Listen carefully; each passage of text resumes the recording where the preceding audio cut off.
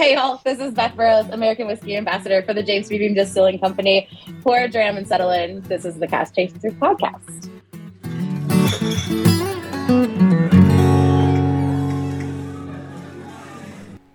Like Comic-Con or whatever you may be. What's up, Whiskey Man Irv? Good guy right there.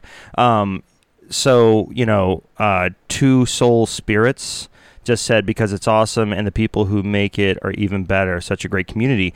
Like Comic-Con and stuff, there's such interesting characters in the whiskey world, but the people are absolutely incredible. I have never I was in the military, and I don't know a love. Thank you for your service. For my service. Yes. I haven't met a group of people that my wife said in the comments earlier, we can't wait to, COVID, if we're COVID friendly, wrap our arms around the people we know in this industry. I can't wait to see Beth in person. You know what I mean? I don't think she exists. Y'all. I don't. Remains to be seen. Yeah, but the people we've met and had the opportunity to interview and I think now I'm gonna start crying. The people in the industry just are one tier. Yeah. Now there's two. Just there's two. Most of it's two. Some sweat. Unacceptable. People are incredible, and I think for me that's the bourbon. I mean, kind of to tie it back to the Bourbon Festival. That's the point, right? I'm signaling with my hands bringing together. Or choking, depending on you just strangle people is what you do. You strangle people. In sign language, it's family. There you go. Family. That's a good one. So, and to speak to that, I from the beginning, we have basically said that we're blown away by the whiskey community at whole, not just the bourbon community, the world whiskey community, at whiskey community, right? And just like my brother said to me, we had my brother over for my brother and his wife and one of his kids over for dinner last night, and he said to me, like, he's not really into whiskey or whatever, but he said to me, he goes, so what's like the end game for Cask Chasers? And I was like, I couldn't tell you. He's like, is it just like the community? Is it? I said, it's just so interesting to me, and I love the people that I've met so much. And yeah, I'm a big whiskey nerd, and I love whiskey. I love the art of it. I love the people but to me, it really is the people that I've met, the stories that I've heard, the coming together around the fire, whether that's physically or metaphorically. And it's just like, whatever I wind up doing, I can't be away from it. You know what I mean? Just when we think, do we have the last show? Is there nothing else to talk about? Just yesterday, a ribbon cutting in Kentucky, the first African-American, the first black-owned Kentucky bourbon company just opened up. We were the last interview for Jim McEwen. The first female master distiller. These first keep happening, and this industry keeps doing things that are like where and not to get all whatever, but the rest of the world can't keep up. This industry goes, no, we're doing this now, and I think it's probably one of the best examples of where we all should be. And there's always something to talk about because of that by itself. Yeah. It's absolutely incredible. The people and the growth and the imagination and the direction, and I just think that's the point. That's where it is. It doesn't end, because as long as there's something to do, as long as there's more, the whiskey industry is going to do it, in my opinion. I mean, and there's so many industries that are always going to be kind of like, I don't know about them, right? You don't know about them. Nothing. I don't care. I care about this. No, I'm just kidding. Who cares about those guys? But Jen's probably doing amazing things, and I'm like, I don't care, Jen. Well, I mean, if we think about whiskey as a whole, right, and we think about bourbon specifically, or American whiskey, right, so our rye and our bourbons, that is the native spirit of the United States, right? So as we talk about America's native spirit, we're talking about American whiskey. And with that, like, I think that they mirror one another, right? As America goes through everything that it goes through, its ebbs and its flows, and it's good and it's bad, and it's, its highs and its lows, and people are, wherever they feel we are, but like, as people, we're ever growing. And as we have these new opportunities that we get to seize on, as we see problems, we fix them.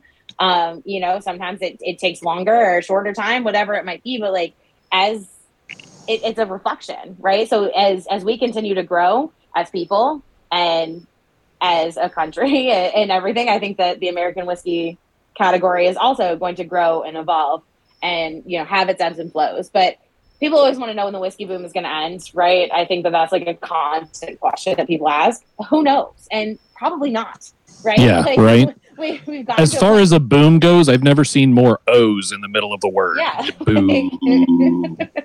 Yeah. Because let's think of the other options. Beer is doing some cool stuff. I'll give beer its credit where credit's due. Then you have whiskey, of course, which is killing it.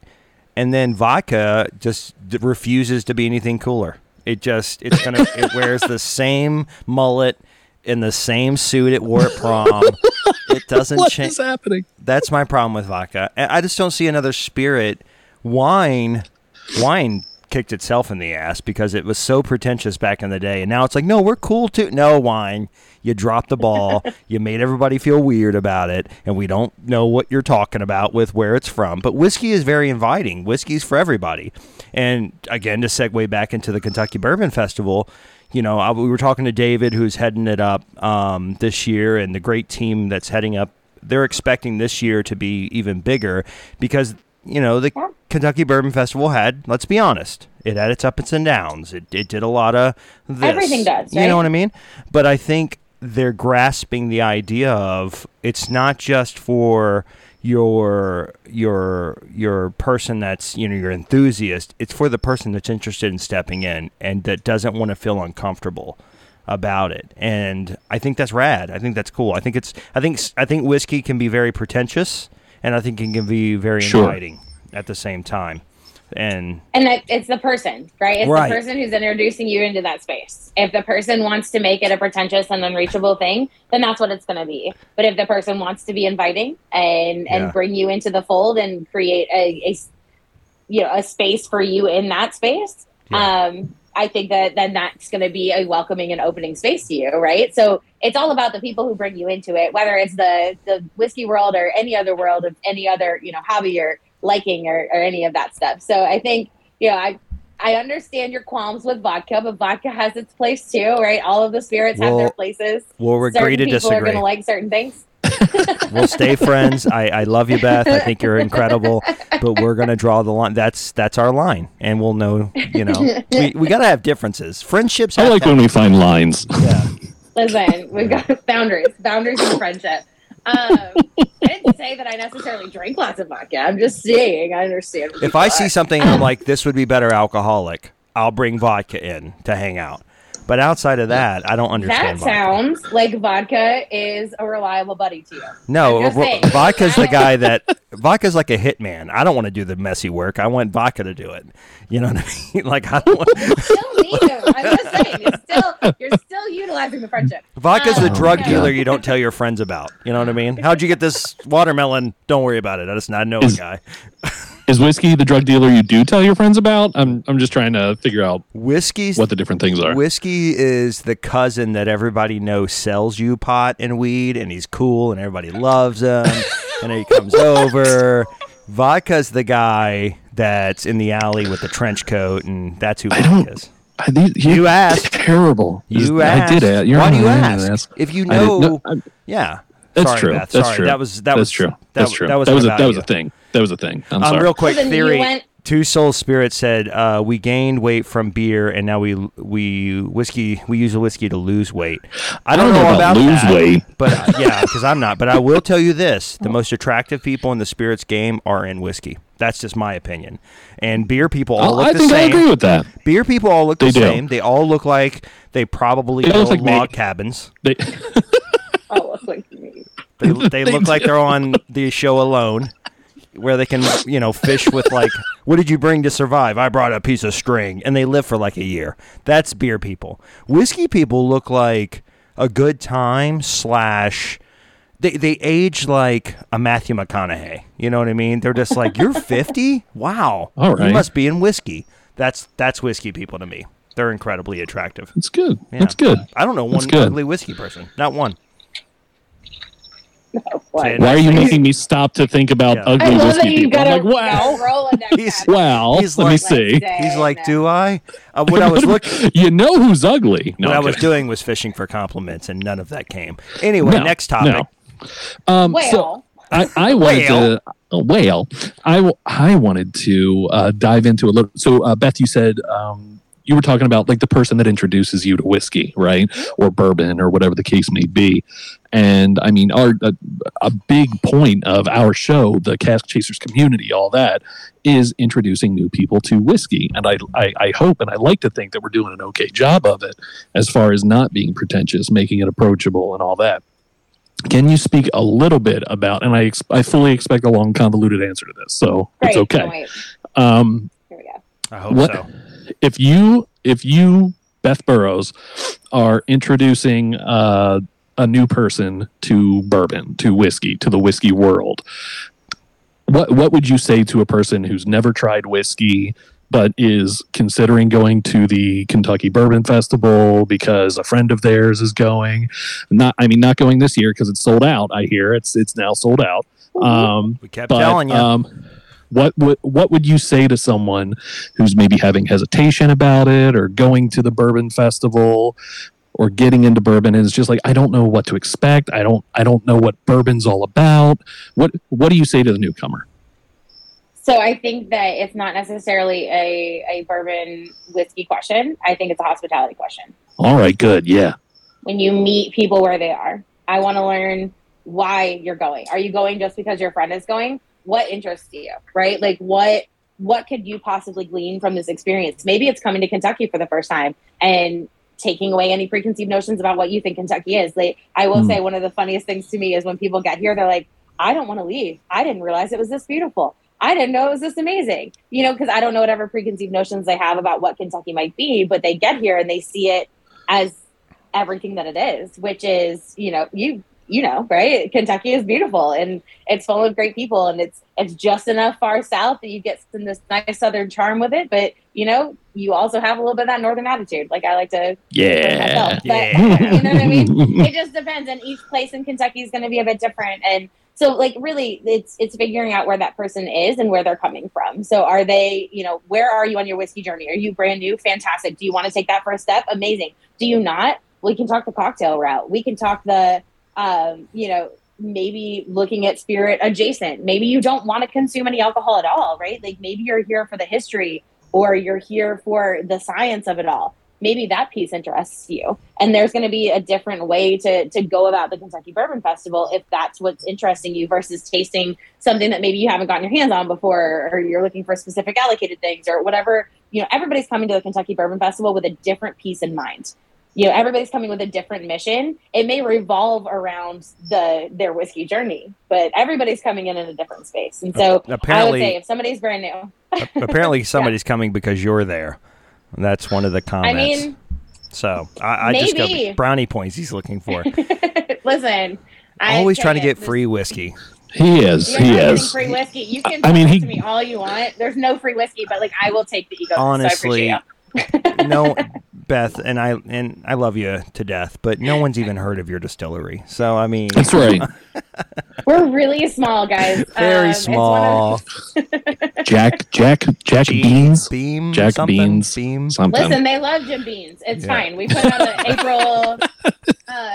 There was an April Fool's joke that came out a while ago. It was like multiple years ago where they put out Jim Beans because so many people do accidentally mispronounce it. Yeah, Jim Bean. Yeah, it happens. It happens. Bean is probably an easier thing for people's brains to coincide with. They've said bean a million times. At this point, my phone corrects now to no. So I feel like we're done. I love when stuff like that happens. Dana talks to Peggy so often. She's like, my phone keeps going to no. Because you call Peggy No. You call her Peggy No Stevens. I call her the love of my life. But Peggy, if you're listening, she is a stellar. She's a stellar lady. We did that interview with her. I don't want to go off on a tangent, but you will. Please, blushing a little bit. It's fine. Oh my God, I was so uberly flirty. She's amazing. She's incredible. Absolutely incredible. Anyway, can you do me a big favor and answer there's no such thing as a stupid question? I heard you say that before. Haida, how would you pronounce this? Glenallachie.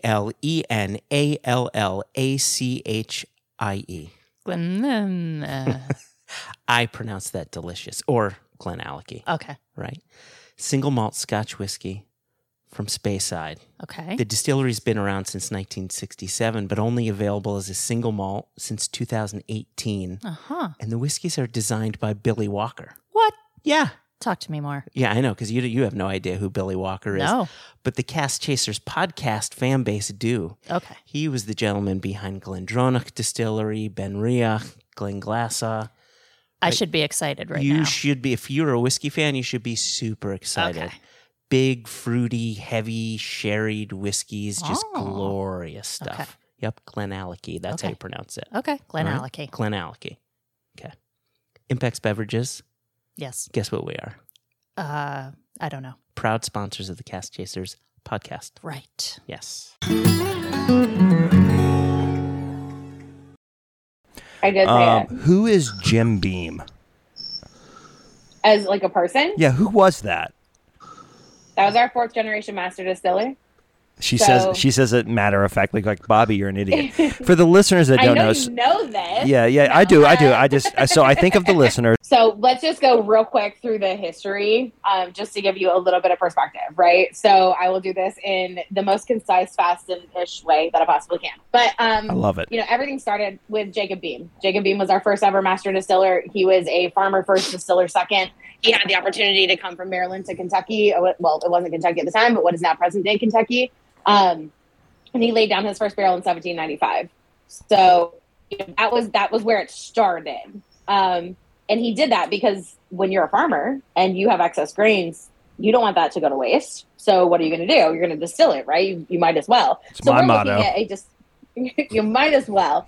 But so we're looking at something that's not really aged at that point. It's distillate from what he was doing at that point in time. Now, when he passed it to his son, David decides, you know what, we're going to flip this on its head. We're going to become distillers. We're distillers first. We just happen to farm our own grains, right? So he was really kind of the one that flipped the business into the whiskey business as a family business. His son, David M, takes over. The two of them were working through the Industrial Revolution. That's where Old Tub comes in. So that's David M. That's actually Jim Beam's dad. He's running the Old Tub distillery. He's producing Old Tub. We're getting on the railroad. So we're going, shipping our bourbon out, shipping our grains in. We have this opportunity to kind of grow a bit more than we ever had. And then when he passes to his son, our fourth generation master distiller, James Beauregard Beam, right? Colonel James Beauregard Beam, if you want to get real technical with it. But, and it's, yeah.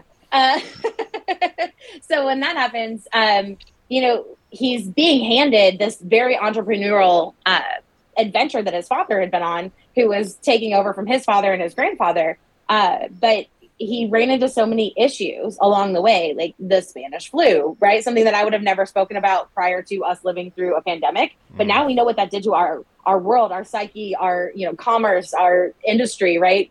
It was a very interesting time. Now, doing that in the, was 1918, I think was the Spanish flu. So doing that in 1918, what was that like? When you didn't have people communicating, when you didn't have this widespread knowledge of what was going on. It was just a really scary time. And, I don't know what it was like. I haven't done enough research into it, but it is something we're thinking about. Thinking about World War I, right? He went through that, which was a little bit earlier than the Spanish flu, then going through Prohibition and going through the Great Depression, two very, very pivotal points in our culture here as a country and everything that we went through. That's a lot, right? But learning things from World War I helped us in World War II, which we could talk about all of those really cool things later at a different time when we really want to get historical. But Jimmy got us through all of that. He tried his hand at citrus farming, at stock markets, at limestone rock quarrying. So he moves our distillery to what is now our present day distillery in Claremont. So that was the Murphy and Barber distillery. He gets that distillery up and running in 120 days after Prohibition is repealed in the state of Kentucky. And he's in his 70s at that point. But that man got us through so much and kept the entrepreneurial spirit all the way through, just making sure to keep that family business name alive. And maybe that family business was going to pivot because it had to because of the way that, the world was working. But he kept going. And then he turned it around and he passed it to his son, T. Jeremiah. So T. Jeremiah, global ambassador, known for the decanters. So if you have a decanter at home, it's probably because of T. Jeremiah and his ingenuity, because after Prohibition was repealed, people had started drinking exports, like exported things. So like they were coming into the country, whether it be Irish whiskey, Canadian whiskey, your vodka comes in, somewhere. We'll whisper it. In the 50s, and people are starting, in the business world to have their 3 martini lunches and things like that. So you're starting to see these clear spirits reign supreme. And so T. Jeremiah was stuck with whiskey that they had been producing, that they had gotten up and running after Prohibition. And they're like, well, shit, what are we going to do with this? And T. Jeremiah, being, the entrepreneurial mind that he was, said, well, why don't we put things that people want on their mantle and just happen to fill them with whiskey? Which is why you see such a plethora of, differing decanters that are out there. He's our global ambassador. He gets us into over 100 different countries. This man is out there spreading the good word of what is now Jim Beam, what used to be Old Tub, and really just getting more people to understand it. So taking on the legacy of his father, taking on the legacy of his grandfather, and that traveling word of mouth about how great these things were, and then laying the foundation for his nephew Booker, who's the next person to take over. So that's where you'll see that switch over from Beam to No. So Frederick Booker No, he's actually Frederick Booker No the second. His mother was Jim Beam's daughter, and so he's coming in really kind of new on the heels of working underneath his uncle, working with some other family members within the distillery, and eventually getting to the point of saying, well, how am I going to differentiate myself and this liquid from everything else? And coming up with the small batch collection, right? Starting with Booker's and creating this whole category that did not exist before Booker No. That doesn't have a legal definition, right? Small batch doesn't have a legal definition. It's different between each and every distillery. But this man started a movement of how he wanted to craft whiskey. And he created very strict standards. You look at people like Kathleen DiBenedetto, who went on the road with that entire, small batch collection with Booker. And, he was teaching her things in the distillery that eventually led to her becoming one of the women in the Bourbon Hall of Fame, right? Like, she had this journey with him. He was bringing people in, educating them, and creating this culture of a new way of looking at spirits, and specifically American whiskey. And then bringing in Fred, right, his son, who is now our current 7th generation master distiller. And for those of you that don't know, when we did the ribbon cutting on our distillery after COVID, after the renovations, it was just like a reintroduction and a reopening of the distillery. Fred named his son Freddie, who's our 8th generation Beam family distiller, as a co-master distiller. So we have a father and son co-master distiller, 7th and 8th generation in the Beam family, working side by side. Fred is over the James B. Beam Distilling Company, so what you know in Claremont, and Freddie is over the Fred B. No Distillery, or the FBN as we like to call it, distillery on campus within that Claremont campus. And so Freddie is over the distillery that's making Bookers, over the distillery that's making Bakers, which is on my shirt. Creating Little Book. Chapter 6 is about to drop here really soon. I can't wait. It is different and interesting and a whole new way of looking at things. And I'm going to let Freddie be the one that talks about it, because it's not quite out there to everybody yet. And I don't want to drop in any spoilers, but I had the opportunity to sit with Freddie and walk through it. And I wanted to pick his brain about everything. Not only the liquid that he's giving me in this deconstructed tasting, because as we know, Little Book is a Class A blend. So all of those whiskeys are fully formed themselves, and then they come together into the blend that Freddie produces in each one of his chapters. But, being able to understand how his mind works, because he's so much like his granddaddy Booker, right? And this innovation and just wanting to dig their heels and their fingers into everything and understand every aspect and what they can do differently and how they can change the landscape of what we do in the American whiskey world. And Fred is right there alongside him, encouraging him, being very proud of him. And Fred got us through this resurgence that we've been through, right? He's the reason that all of his dad's brands have complete families now and have these limited time offerings that come out underneath them, and what those innovations look like. Like, he got to kind of steer that ship. You have a partnership with one of the greatest Japanese whiskey manufacturers on the planet Earth. Agreed. You first off, do you have geese? Yeah, who has geese? Sorry. Geese That's not me. Right, I have geese. Okay. They're Okay. actually there are geese flying by, but I was like, what in the Kentucky? I hate geese. Also, if you ask Well, any, if the we rats drive, of the bird world, and my last name is Bird, so I know. if we drive, if me and I have 4 kids. God help me. If me and my family drive past like a field and there's geese, my kids will go geese, and one of my kids will go, Daddy hates geese. Like that's how much I hate geese, is that my children like bring up that I hate geese as often as they can. I real quick want to do a spin-off of Bobby's question, who is Jim Beam? And I want to know, David Beam, how old was his tub? No, I'm kidding. So McGlencairn Bourbon says, How much iron was in that tub? That's right. That's right. How? What was it? Was it a brass tub? What? It Tell was me a more about the clawfoot, tub. okay? Yeah. That's all I picture is Very clawfoot tub. sexy. I picture it That's very right. sexy, but also poisonous. That's my David Beam. All right, Listen, so that's the vibe that I go for. there you go. What's your favorite whiskey from Beam, and what flavors do you find most prominent? Heard. So I have been asked this question a lot. I think that everybody in the industry gets asked this question. I think it Right. varies, right? Sure. That's my answer, right? Is that it varies. My general response since I've been behind the stick in the whiskey world is it depends on the day and who's paying. Honestly, that still hasn't changed. And some people always say like the one in my hand, Yeah. any of those things, right? But for me, I think that it comes down to, I have this amazing distillery to pull from, and I have an amazing parent company that I can pull from. So depending on whether I want to be sipping something from the James B. Beam Distilling Company, which I do quite often when it comes to making those choices, I, have an affinity for very specific ones within there, with things that have never been put out in the world, things that only got put out in the world one time. One of my absolute favorites, and I will tout this and everybody knows, we did the Harvest Collection in December of 2014. There was an 11-year-old brown rice in there that I will seek and find as often as humanly possible. It is one of my absolute favorite liquids. And we have played in the brown rice world, whether it be with Basil Hayden Toast or, some other spaces, whether they be things that we've done that will never see the light of day. They just happen to be something that we get to do at the distillery. That's a cool project that I think that Booker was able to do before he left us. And that we've kind of been able to carry on in our own way and our own way through the bourbon boom.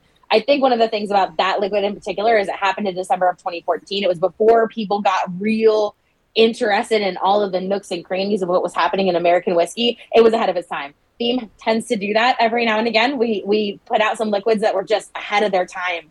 And if you get your hands on them now with the appreciation that people have, I think that it really resonates. Like, holy shit, they really were putting out this liquid that we just didn't know existed. I think that the Harvest Collection as a whole is that, but the brown rice in particular. So that's one that I will seek out and find as much as humanly possible. I think some of the newer stuff that's come out of the distillery that I am super excited about and love, the Knob Creek age stated, not only the 9-year, which I love, but the 12-year, that first release of the 12 was, it depends on where you I didn't have it. I haven't had it. I had them both, and dear God, they were So there was incredible. one that was a cherry bomb. There was one that was like an absolute cherry bomb. That's one of my favorite things to find in Knob Creek barrels. It has this ability after 9, 12, sometimes 15 years to just like blow up in this cherry space. And I really, really enjoy that. I have a love for Bakers, whether it be, just the liquid, which I do love and have loved since I was behind the stick.